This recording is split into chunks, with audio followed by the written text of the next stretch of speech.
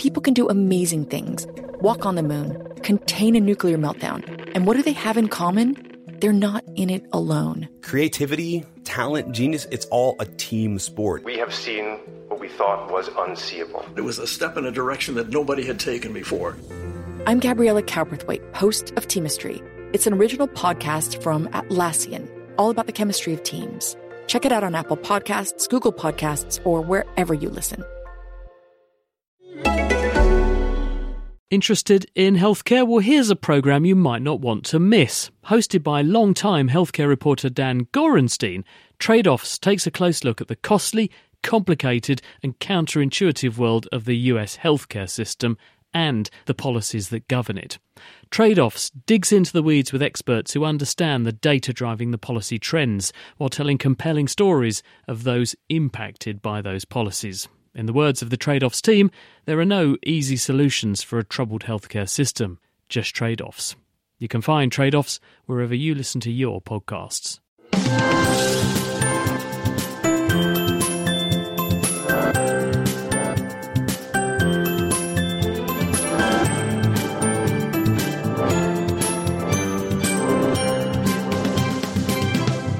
Hello, welcome to The Naked Scientists.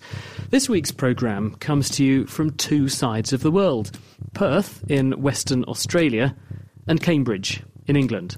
And here in Cambridge, we'll be discussing the first ever measurement of the magnetic field around a black hole. And what can David Beckham tell us about playing the piano? And here in Australia, how plants from South Africa are being used to improve some of the worst soils in the world. And we go fishing to see how climate change is affecting how fish breed in estuaries. Some black bream here. We've also got the sea mullet, which some people like to eat as well. And then we've got a toadfish. If you'd like to get in touch with us, you can email chris@thenakedscientists.com.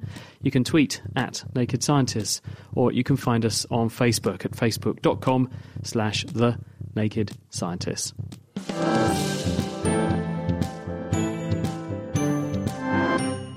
Hello, I'm Dominic Ford, and also joining me in Cambridge to take a look at the news headlines is Kate Lamble. Kate, what's caught your eye? I don't know whether you watch Time Team, but essentially Tony Robinson turns up in your back garden and finds a bit of a wall that's meant to be part of a 15th century monastery or something. But also, on a lot of those archaeological programmes, you see them uncovering skeletons, human remains from as far back as the Middle Ages and earlier. Now, if you've ever seen them uncover a skeleton, you see them sort of brushing away the soil, slowly uncovering the bones before lifting them out. And these bones can tell us a lot about how the person lived, what they looked like, how tall they were, and illnesses that they suffered. But you never look at the soil. That's wheelbarrowed away and chucked away somewhere. But what some scientists in Denmark are saying this week is that that's the wrong thing to do. That soil can actually also tell us a lot about how the humans lived and died. So when we die and we're buried, our body and the soft tissues rot away and we're left with the bones. But what they're saying is that all the chemicals and the organic compounds in our tissues go into the soil. Now, a lot of these react with the soil around it or get washed away by groundwater, but some of them, and in particular mercury, which is what they're looking at, stick around. And if you can find these elements in the soil where the soft tissue was and not in the other soil around it, you know that that's definitely come from the decomposed body. Now, what mercury used to be used for in the Middle Ages is a medicine. Now, we know today that it's pretty poisonous, but it used to be given as a medicine for lots of different illnesses. And archaeologists have long been able to test people's bones to see whether they've been given mercury, but it only tells us whether they've been given mercury years before their death, so they either have or they haven't.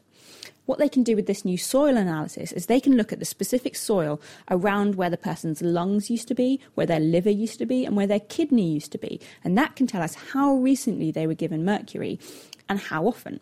So is that because the mercury is being transported around the body, and depending upon how far it's got, you know how long it's had to get through the bloodstream? We know that poisons in our body, when they're taken out of our blood, they get left in our livers and our kidneys, which are the parts of our body which clean the poisons out of our bloodstream.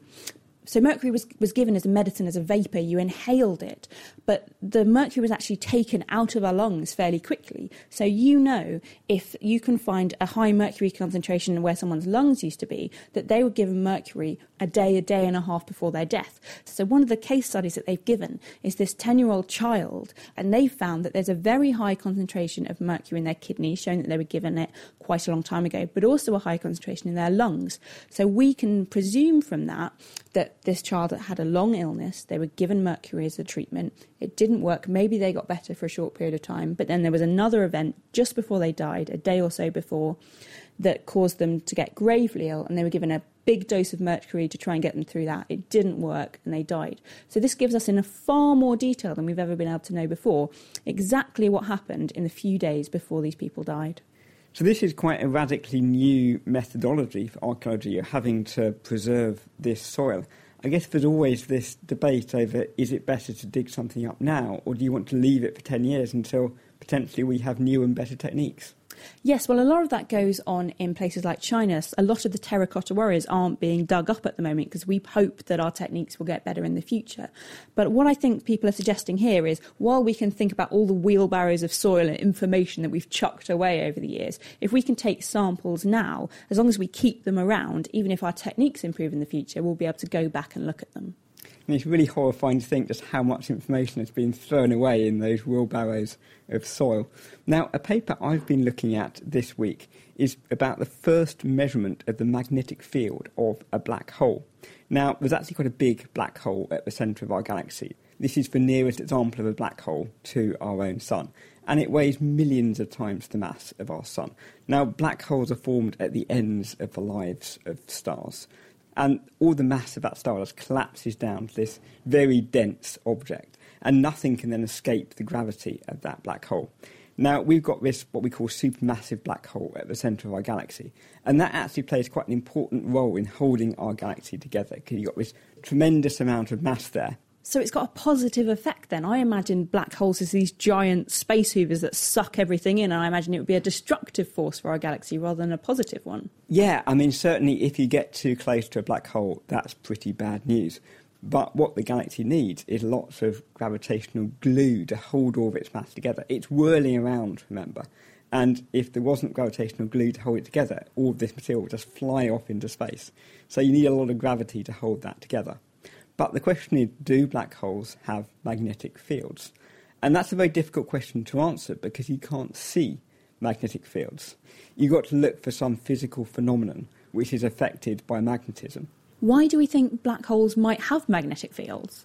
Well, we think stars have quite strong magnetic fields. Our own sun, for example, has quite a strong magnetic field, and that's what creates sunspots and much of the really violent structure we see on its surface. And it would seem odd to imagine that when stars like the sun collapse, that magnetic field is just going to go away. But if these black holes have magnetic fields, that's actually quite important for how they behave with their environment. Because if you've got material spiralling into a black hole, that material gets very hot, and it enters a state that we call ionised material. It starts to glow red hot, the protons and electrons are stripped apart, and then those charged particles feel magnetic forces. So if this black hole has a strong magnetic field, that's going to affect how the charged material is falling into it. And if we want to understand how black holes suck up material from their environment, we need to understand those magnetic fields that will really produce quite a strong force on the environment. So how do you measure it then? Do you have to send in some sort of satellite on a suicide mission to get close enough to measure it before it gets sucked in? I mean, the problem is that the centre of our galaxy is tens of thousands of light years away. So it's a very difficult environment to go and probe. But if you can find a physical phenomenon which is affected by magnetism, you can look at how that phenomenon changes in the region of the central part of the galaxy. Now, the technique that Rolf Ito used in his paper in Nature this week was to look at stars called pulsars, which are formed at the ends of the lives of stars. They're very compact, and they produce beams of radiation out of their magnetic poles.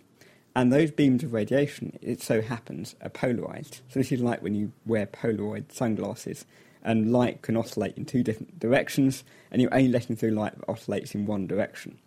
But if that light then travels through a medium where there's A, a magnetic field, and B, lots of charged particles, this is basically the environment you have around a black hole, then that plane of polarisation starts to rotate. It's an effect called Faraday rotation. And by looking at how much it's rotated, you can tell how much magnetic field was there. Now, until recently, we haven't been able to find any pulsars which are really close to the central black hole, probably because there's so much stuff there, it's actually quite hard to see what's going on. But this team at the Max Planck Institute in Bonn have now found a pulsar, and they've got very strong evidence it seems to be very close in to the centre of the galaxy. And so they've looked at the light of this pulsar, looked at the Faraday rotation of its light, and from that they've inferred this black hole actually has quite a strong magnetic field. And now that we've got a number on that black hole, we can refine our models much better of how material behaves spiraling into that black hole, and so we can understand how black holes accrete material from their environment much better. That's fascinating that you can analyse something so far away, not by looking directly at it, but by something just nearby it. Now, you took me out stargazing a little bit earlier this week to look at something very special that's been reaching its peak this week, and that's the annual Perseid meteor shower, which are hundreds of shooting stars. But what are shooting stars? And if you don't have your own astronomer on hand to take you out looking, what's the best way to observe them? Here's Dave Ansell and Alex Parkin-Smith with this week's Quickfire Science. Shooting stars or meteors are streaks of light in the night sky that move rapidly and usually last for no more than a second or two. They appear when tiny pebble-sized pieces of space rock collide with the Earth's atmosphere, compressing the air in front of them and heating it up. They are moving at tens of kilometres a second, so they can heat up to over 1,700 degrees Celsius, which ionises the air and forms a glowing fireball. Shooting stars can be seen every few minutes on any night. But at certain times of year, many more are seen, as the Earth travels through the trails of debris left behind by comets. Meteors that appear during these showers appear to shoot out of a particular direction in the sky. This is because they're all travelling in the same direction along the comet's orbit. Meteor showers each have unique characteristics that depend upon the size and speed of the debris left behind by particular comets. The Perseid shower is one of the best known because it reliably produces around 80 meteors an hour, some of which are very bright. If you're going out to observe, you don't need any special equipment. Just find a comfortable spot, stare at the sky and wait. But don't forget that it will take a few minutes for your eyes to adapt to the dark. Find the darkest place you can, and if the moon's up, try and hide it behind a building.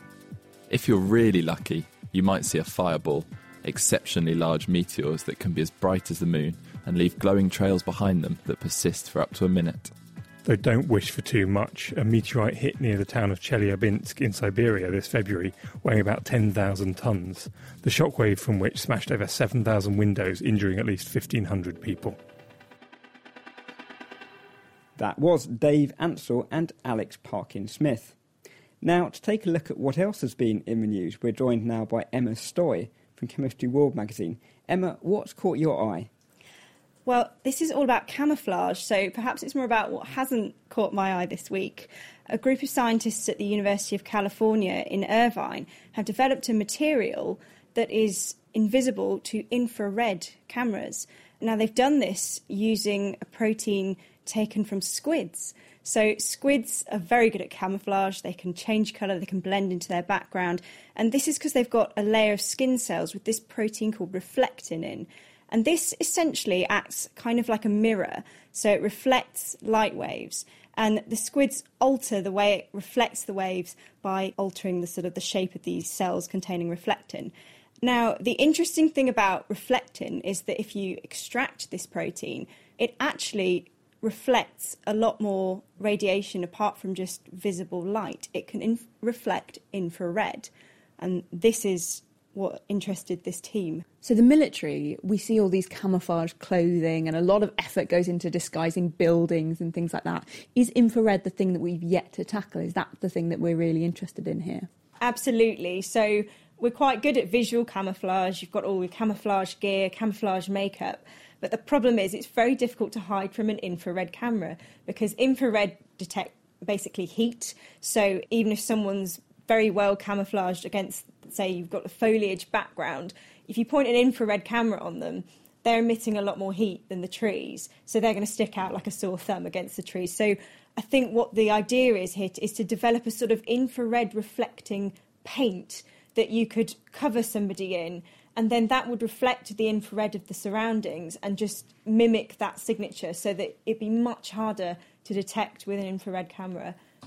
So you talked about this reflectin being put into bacteria. So would this infrared reflecting paint need to contain all these bacteria that would need to be a living paint, as it were?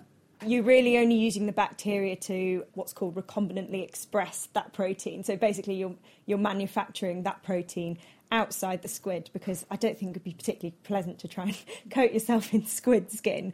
So what this group have done was try and create their own sort of simplified version of the squid skin.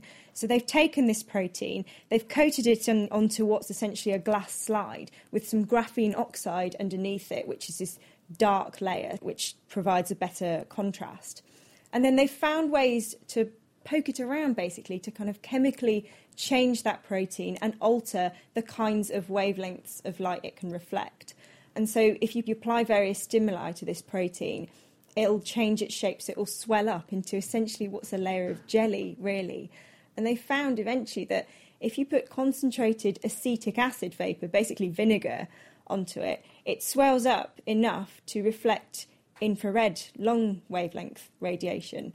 And you can tune it so you can alter how much it swells up, and you can get the level of infrared reflectance just right so that it blends into whatever level its surroundings are emitting. So that sounds great, but you do have to spray yourself with jelly and then spray yourself in the eye with vinegar? Yes, I mean, it's not ideal at the moment. At the moment, it's more of a sort of proof of concept. In terms of painting yourself with the jelly, in a way that's kind of useful, because then you have a sort of a washable, biodegradable material that you're doing this with and kind of non-toxic. But the vinegar would definitely be a problem. I think what they're looking at now is to find a way of doing this, which is a bit more like the squid, so using a mechanical perhaps or an electrical stimulus to tune these infrared reflective properties rather than a chemical one. Emma, thank you very much. That was Emma Stoy from Chemistry World magazine. Now, Kate, you've got a riddle for us. What's this? Yes, I have. So what can David Beckham tell us about playing the piano? I'm not sure he's a very noted concert pianist, is he? Well, I don't know if his keyboard skills are as good as his free kicks, but in this case, it's all about his name. And that's because David Beckham is a really good example of co-articulation. Now, that's something that we find in speech, where basically we change the sounds that we produce based on the sounds that have come just before and just afterwards. So if I say his two names separately, David and Beckham, you can hear that I say a D on the end of David, like there should be. But if I say his whole name together, David Beckham, I'm actually saying Davib Beckham. I'm missing off the D and doing a B instead. And I can see you guys practicing here in the studio to see if I'm telling the truth. And do have a go at home. Listen very, very carefully. Slow yourself down and see what actual sounds you're producing. And you will find that you're actually mispronouncing it. But we don't notice because we're so used to it. Essentially, our muscles are trying to move so fast that we're ahead of ourselves by the time that we start to pronounce the sound. So we've known for a really long time that this happens in our speech, but what scientists of Minnesota have done is they've had a look at 10 piano players, some of them amateur and some of them professional, and they've asked them to play 14 pieces of music for them. And while they've been playing, they've been measuring a couple of things: how hard they've been hitting the keys, how closely they stick to a metronome, to a timing device, and also they've been putting electrodes on their hands to look at the muscle activity. And they've been finding that as they play the piano, they do exactly the same thing. They use co-articulation, and how they play the notes depends on the notes that have come just before and just afterwards. So obviously, if you're changing how hard you're hitting the notes or the fluency or the rhythm with which you're playing it, you play the notes in a slightly different way. Exactly the same thing is happening. So that means if you're plodding along at home playing the piano, sometimes you learn just by pressing the individual keys one after another. And it doesn't quite sound like the tune that you're trying to play at home. You're trying Greensleeves and it's sort of sounding a bit ploddy. Now, that's probably because you're not doing the same co-articulation that piano players are when they become fluent. You're playing the notes individually with exactly the same force and same rhythm, and playing them together, adjust the way we play it, makes it sound more fluent. And if you'd like to follow up on any of the stories we've discussed this week, the transcripts and references are online at nakedscientist.com/news. Now, in past times, if your heart stopped beating, that probably meant that you wouldn't live to tell the tale. But modern medical techniques mean that many heart attack patients survive, And those who've been that near to death often say that they experience bright lights or other strange phenomena. Until now, doctors have struggled to understand why, but Drino Bordogin looked into the question in a paper in PNAS this week. In the literature, what I find is 10 to 20% of cardiac arrest survivors have their near-death experiences. There are various kinds. They're not all identical, but there are some common threads, such as seeing bright light. But I even think that number is underestimation, because a lot of people are afraid to speak up about their experiences. They're afraid to be ridiculed. They're not convinced it's really supernatural, but yet really science hasn't provided any answers. And I think I might be biased, but I think our study might be really the first attempt, and then I'm sure many more will follow. How do you go about investigating near-death experiences? Because obviously when a human is having a near-death experience, we've normally got other things to worry about than measuring their brainwaves. That's right. Oh, yeah. I mean, if I know somebody's about to have near-death experiences, the first instinct is to save them rather than to stick electrodes in their brain. So I think to do that kind of studies for individuals with cardiac arrest is really tough, unless you know somebody's going to have a pre-scheduled brain operation, and we could perhaps give them EEG electrode recording just in case that patients, when they wake up, they report some kind of near-death experiences. I think those might be the kind of more feasible studies one could perform in the future if there are a sufficient number of patients who actually are available for neurosurgeons to gather data from. So until we can get those human subjects, what subjects did you use in this study, and how did you go about looking at this phenomenon? Well, rodents are standard animal models for our studies, whether it's rats and mice, and that is just a reality of today's scientific research. So what we did is to give them anesthetics and make sure they're not sensing any pain, and then we gave them lethal injection to the heart to stop the heart. During this whole time, we monitor their brain activity by placing 6 electrodes in distant parts of the brain, and the results were all published in the paper. And far from the brain going quiet after death, it actually became quite active. Exactly. So that's what actually we're really surprised to find. Measurable activity is all we were predicting, maybe something comparable to the levels that you would see when animals awake. But what we were really surprised by is how high those activities were. In fact, they're 5 to 8 times higher during the near-death state than the waking state. So I think then I really remembered in human near-death experiences, one of the very common description of experience is the realer than real, hyper-vivid, hyper-lucid. I mean, to the patients who experience them, they seem to be extremely real. So I think the realness of that perhaps is reflected by these measures that we provided. And that is still not completely confirmed. And we need many scientists to get involved in these kind of studies so we have a more advanced understanding of this phenomenon. Was any particular areas of the brain involved in this activity? Like if someone saw a bright light, was the vision parts of our brain involved in this activity? Well, initially, since we hear a lot about bright light, my first instinct is, the visual cortex must be highly activated. In fact, maybe visual cortex is the only part that's activated. That's what I thought naively initially. But I was surprised by how the entire brain seems to be participating in this amazing event, the electrical oscillation, not just occipital areas, which is the visual cortex. I mean, there is a unique sequence of events that every single animal demonstrates. There's different frequency at the different time period during this 30-second cardiac arrest. So initially it's at a very narrow band of high-frequency activities, and then eventually it culminated really in the highly activated, not only in terms of the power density, but it's also in the coherence, which is a synchronized firing of distant parts of the brain, mainly in the gamma range. So the gamma is actually expand huge range in this case, anywhere from 20 to 25 hertz all the way up to 250 hertz that were investigated in our studies. Does this activity tell us anything about why these near-death experiences might happen? Some of us might presume that if the brain's going without oxygen, it would just shut down very quietly. Do we know why? Is the brain having like a last hurrah, a last gasp before it lines out oxygen? Yeah, I saw that comment But I think perhaps since we see it in rats, and I predict we're going to see that in humans in the future, my guess, this is really brain's built-in defense against lack of oxygen, lack of glucose. We all know that the brain is very plastic. So if you do something to damage the brain, to injure the brain actually mounts a defense against that injury and insult. So I think this is perhaps is one built-in mechanism against external threat. And this lack of oxygen, glucose may be just one of the ultimate threat to brain survival. That was Dreamo Borhagen from the University of Michigan. So that's all we've got time for here in Cambridge. But now back to Chris Smith and Victoria Gill, who are in sunnier climes on the west coast of Australia. Hello, we're joining you from Murdoch University in Perth, where we've come to participate in Australia's National Science Week. So we thought we'd also take the opportunity to talk to some of the scientists who work here too.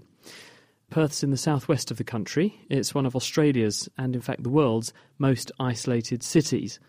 It's thousands of kilometres from here to any other major centre, but it is beautiful and supposedly also the sunniest city in the world. Perth sits on the Swan and the Canning rivers, and it's home to about 2 million people. The major local industries are mining, winemaking and agriculture.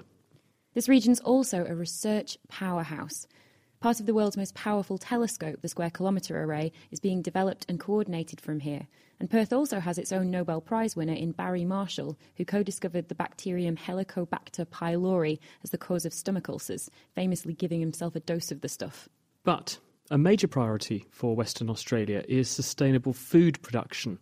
And faced with some of the worst soils in the world and a changing climate, scientists here are investigating how to improve soil fertility by growing legumes that put nitrogen into the ground.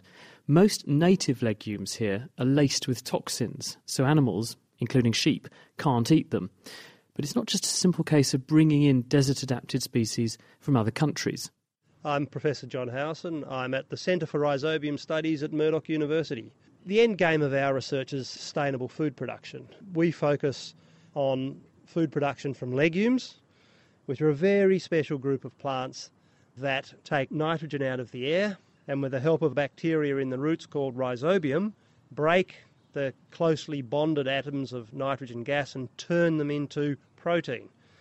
And so to deliver sustainable agricultural production in infertile soils, the overwhelmingly best way is through legume cultivation, along with the right rhizobia, the bacteria in the roots, and that's what we do inside this glasshouse. If you'd like to come and have a look, Chris. Do it.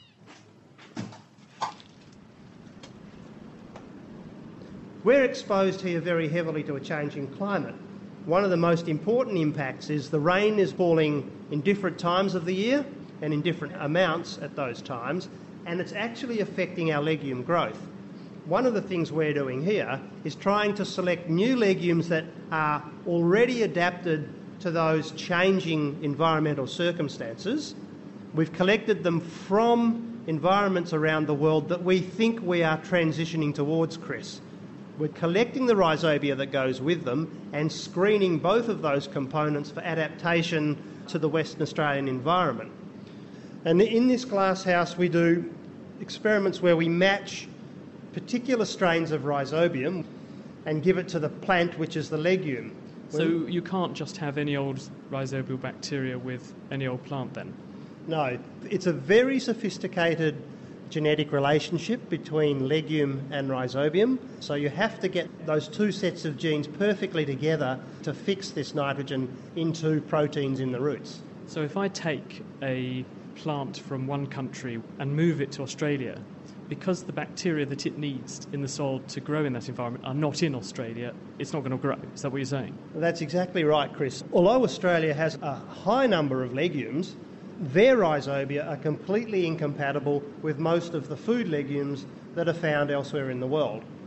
So when we bring legumes into Australia and try and domesticate them or try and grow them, we have to bring the rhizobia in as well. And then we're faced with the really big challenge of matching that rhizobia to the soil that the whole farming system is going to be put into. Because the bacteria are fussy. If you put them in the soil, they don't necessarily like it. Absolutely. Most of the soils in this state are the worst soils in the world in terms of being infertile unable to hold water, unable to hold nutrients. It's a very difficult background to introduce new bacteria into. Most of the legumes that have been developed around the world for agriculture have been developed in more fertile soils, so they struggle when they get to Western Australia, and so do their rhizobium. So are you then trying to find a combination of bugs that will go well with the plants and will go well with the soil? Is that the challenge? That's exactly the challenge, because when you start with the bugs, not all of them have the genetic machinery to fix nitrogen perfectly, so we have to first screen the bugs for those that are capable of high levels of nitrogen fixation. Once we've got a cohort of those bugs, we then take them to the field, and over a period of several years, we look at how well they can persist and colonise our soils year in, year out. So talk us through these experiments, because you have a whole raft of plants growing in front of us, some of which look healthier than others. Yeah. This is actually an experiment trying to match a strain of rhizobium that will fix nitrogen optimally with these bean plants. We have a pot of very infertile soil. We've added all the nutrients that we need for the legume growth except nitrogen, and we've added different strains of the rhizobia to select the ones that are going to fix nitrogen best. If you move over here to the right, many of these pots hold beans that are rather short, they're yellow, the leaves are dropping off, they're going brown. That's a symptom of a poor rhizobium in symbiosis with this particular bean. Now on your left here, Chris, you can see some really dark green beans. They're healthy, there's not a spot on them. They've got a very good strain of rhizobium. Let me show you what these look like. I'm going to pull one of these plants out of the pot. You can see these big round blobs on the roots, about the size of a thumbnail. That's a nodule.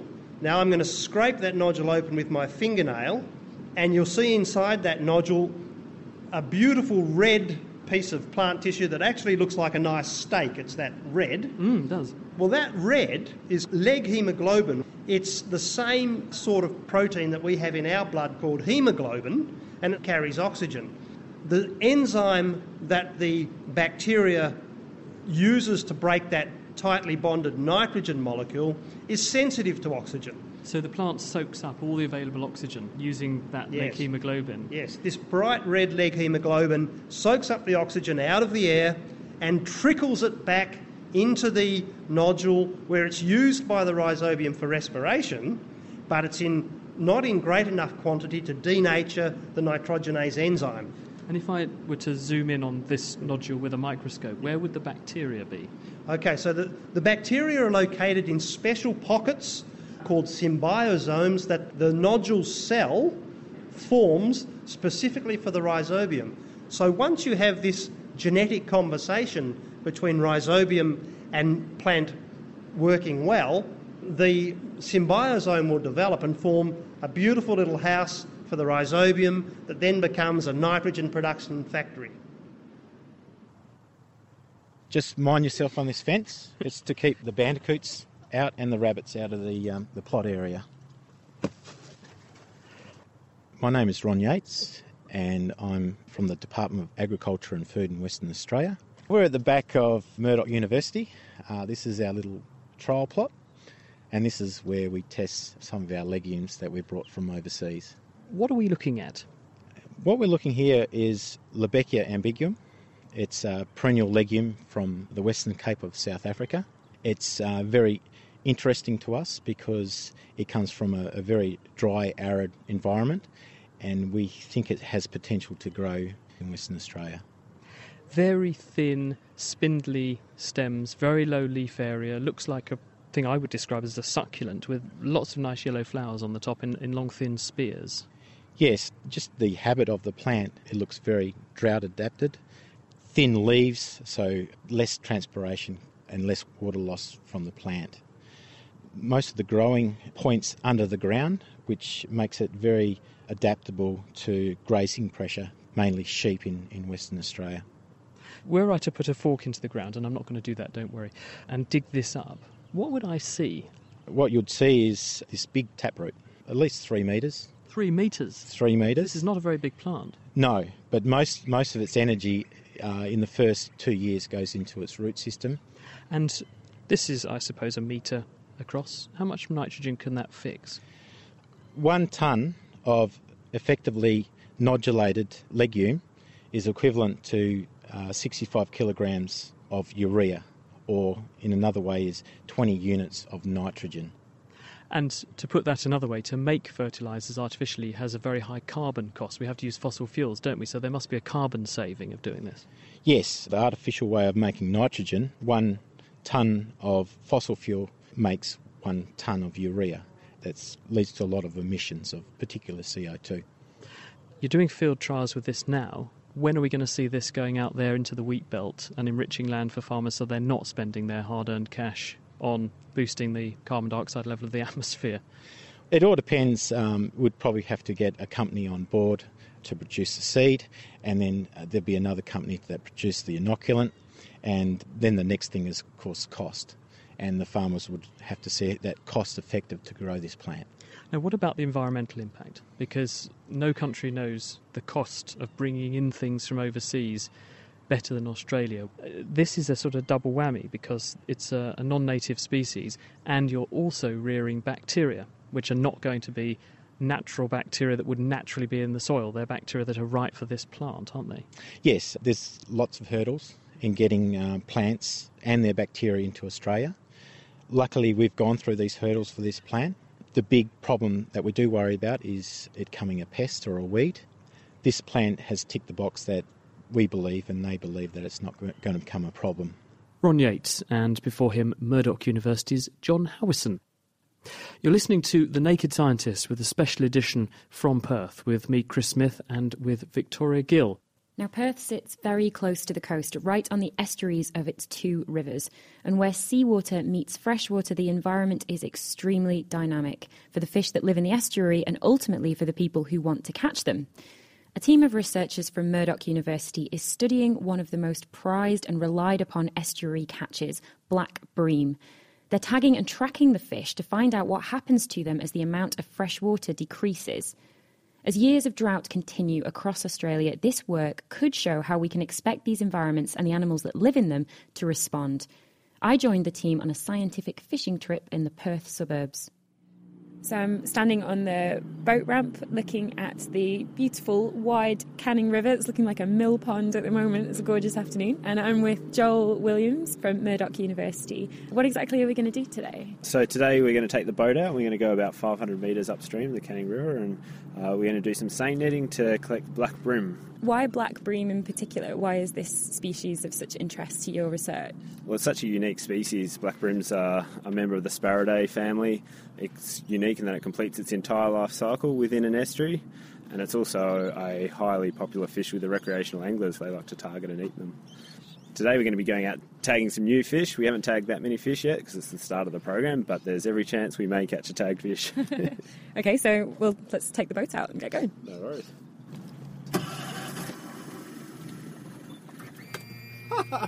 That's the first time it's ever not started. Take 2. During the day, they're probably sitting either in the deeper waters, deeper than 2 metres, or they're hanging around snags or trees or reeds. And then during dusk, they come out into the sand flats and into the shallows to start feeding. And that's obviously when the best time to go fishing is, and that's why we're out now. Oh, it's perfect landing. Okay, Joel, so we've stopped by the bridge and there's a tiny little beach. So what's special about here that you think it might be good to catch fish? So this is one of our seasonal sampling sites that we come to each season. We were here early in the week and we know we caught some fish here, so hopefully we're going to catch some fish again. What we have is a 40-metre seine net, which is a net that we start on the shore, and then using the boat we take the net out as far as we can and then do a big arc. 2 people haul the net in, and hopefully we'll have some bream that we'll be able to tag. Okay, so we'll just pull it up nice and slow. As you can see, we've got some fish. How many do you normally get in a net this size? When we did this site last time, I think we got about 60 bream and probably about 30 sea mullet as well. And is it that it's the mullet that are jumping? You can see a lot of them. That are jumping. The smart ones are jumping over the net. Okay. We've definitely got black bream. So what have we got? Bream. So we've got some black bream here. We've also got the sea mullet, which some people like to eat as well. And then we've got a toadfish. Yeah, they're the ones making the So hissing sound. The big flat ones are the black bream. The ones that are sort of your stereotypical fish shape, the silver colour with that fish shape, they're the black bream. The long slender ones, they're the sea mullet. Then the toadfish, or they look similar to the pufferfish that you may have seen on Finding Nemo. Yeah. The ones that puff up. These toadfish do the same thing. They puff up as well and make funny sounds. Basically what we're trying to find out is how these fish are using their estuaries. The Swan Canning Estuary is quite a large estuarine system. By tagging the fish, if the fish gets captured either by us or by a recreational fisherman, we can tell where that fish has moved over time. And what do you find out by the movement? So we're particularly interested because estuaries are the end users of freshwater flows, so they're particularly vulnerable to climatic events such as drought, flooding, particularly climate change. So Australia's gone through a large period of drought, especially in Western Australia here. It's incredibly dry. We've been getting dramatically less freshwater flowing into our systems. So the whole biophysical structure of the estuary has changed. The salinity's changed, the dissolved oxygen's changed. And so basically we want to know how these fish are moving throughout the systems under these changed conditions. And it can also help us predict how future climate change may impact the distribution and how these fish are swimming around the estuaries. So what happens now?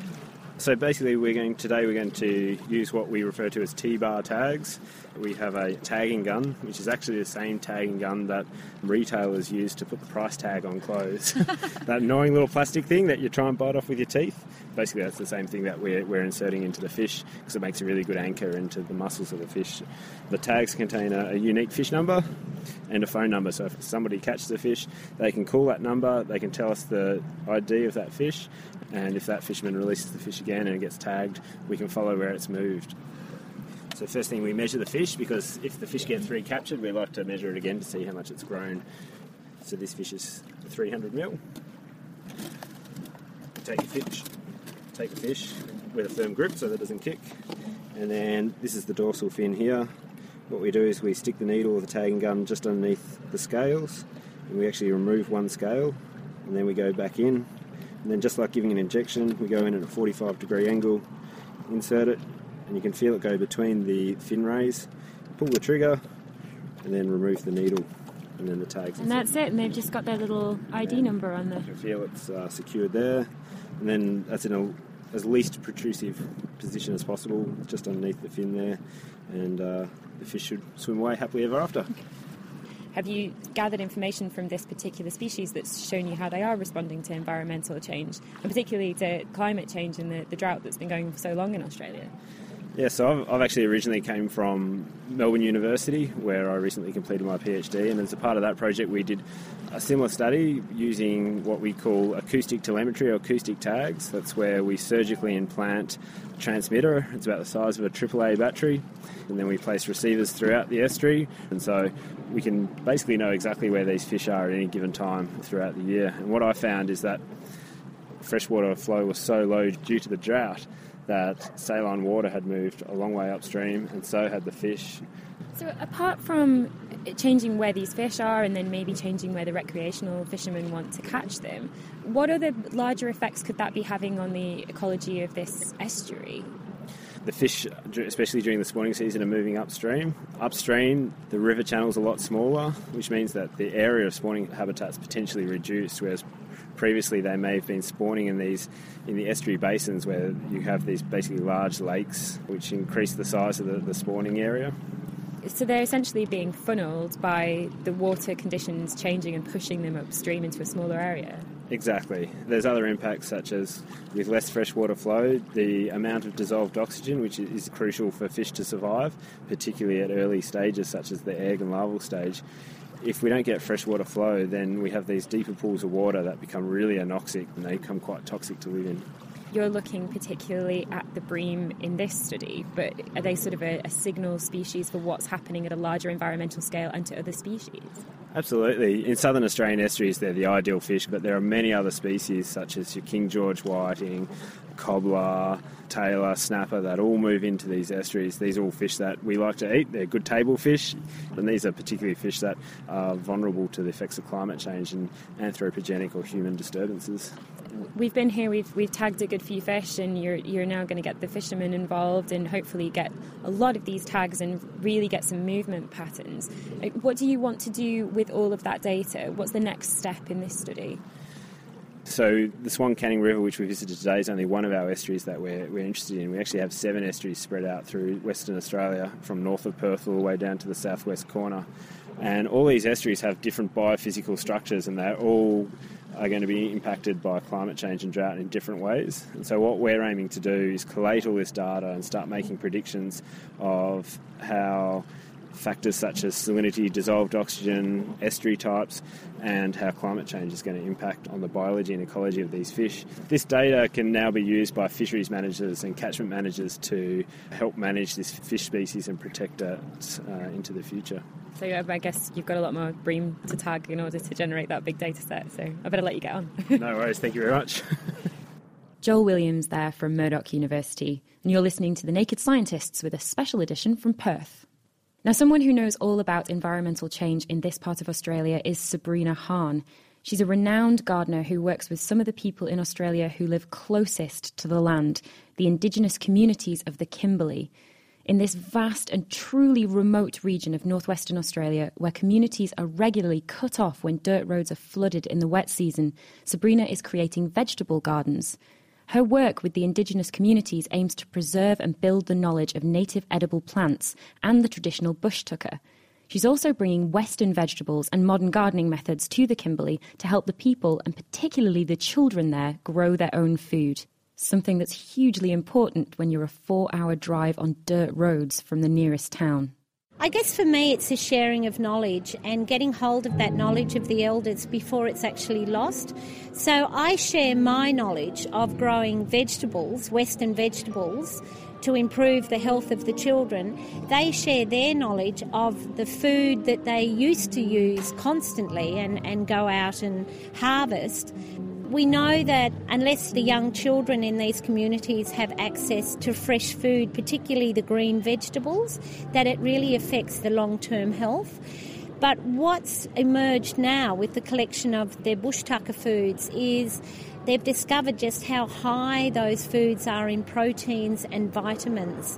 So that's an essential part of their diet. And of course, culturally, the women and the children go out bush, and they used to walk for miles and miles and harvest the food and then bring it back to the whole community. So the intention of the vegetable gardens is to share the food in the same way that culturally they share all their bush tucker food.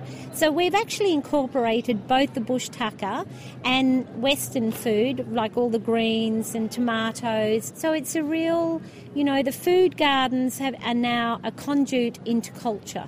Can you describe some of the types of vegetables that you can grow in that environment and then are native to that landscape? There's a white currant bush, which is a bush that just gets thousands of white little berries on them. There's another tree called the gubbinge tree, which has 60... The gubbinge tree? Yeah, gubbinge. That's a great word. It has 68 times more vitamin C than oranges, and the kids absolutely love that. There's another one called marul, and it's like a little native plum, like a small fruiting plum.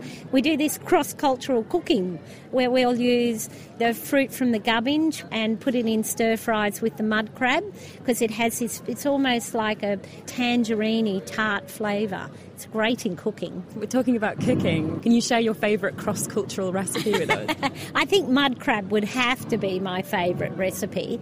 We use chilies, but there's a lot of tamarind trees that grow around. They're not native, but they grow around the area. So with a little bit of tamarind seed and the nuts from the gubbinge tree, and then you add the marul, the black plum at the very, very end, which is a little bit like an olive, I suppose. It gives us this really tangy sort of Asian flavours, and there's a native lemongrass that grows all through there, and it has the most beautiful subtle lemon flavour, and that's gorgeous in fresh fish. Sounds delicious. I want to try it. So while we've been here for National Science Week, we've been talking to quite a few researchers, and one thing that keeps coming up when we talk to people that work outdoors in the environment here in Western Australia is the drought. How much environmental change have you seen whilst you've been working out there?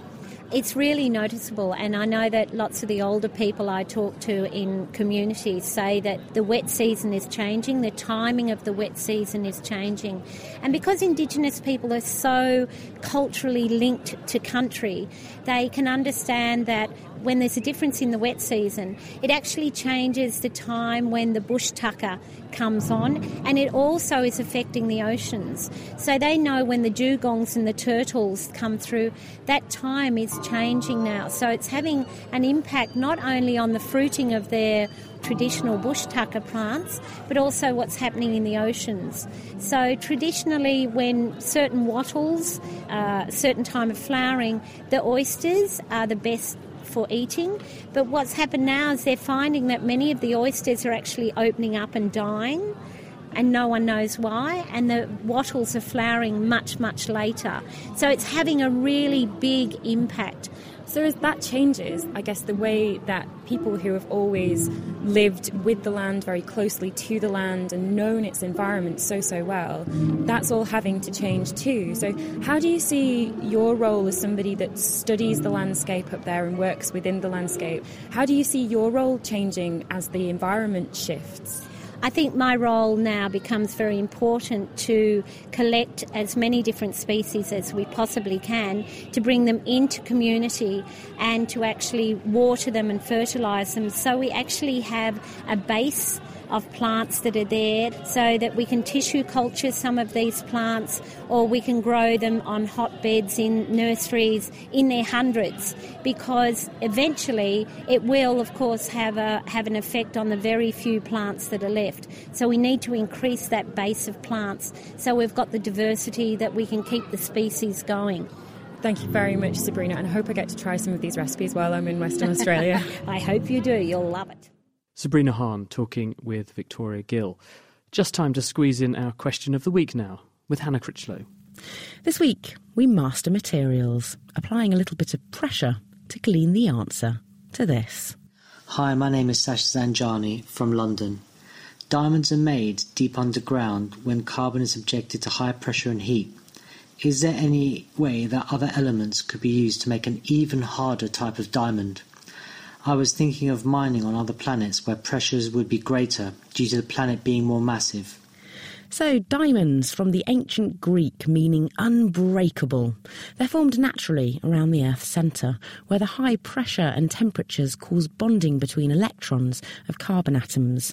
This gives rise to the rigid lattice crystal carbon structure of diamond, which then travels to the Earth's surface during volcanic eruptions, delivering us with the transparent, extremely hard material we know as diamond.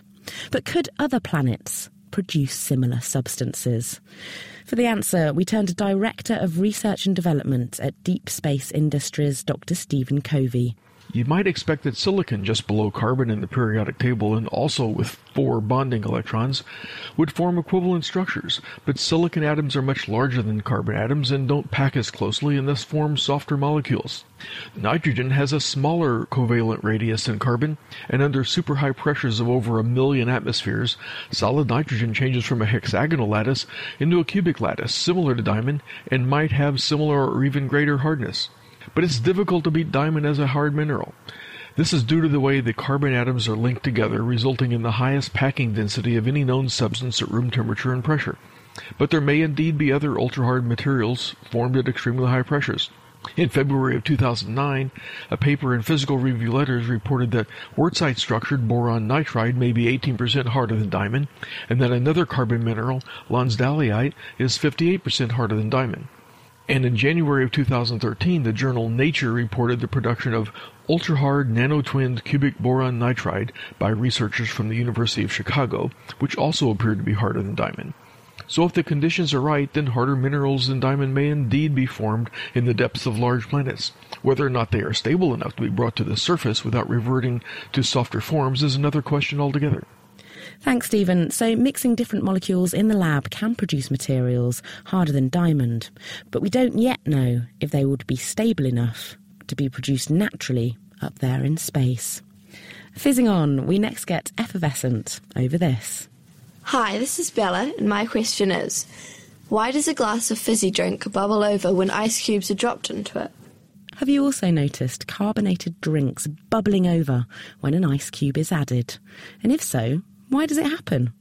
Hannah Critchlow. And if you can help Hannah to answer our question of the week, then please send in your thoughts, comments or feedback to chris@thenakedscientists.com.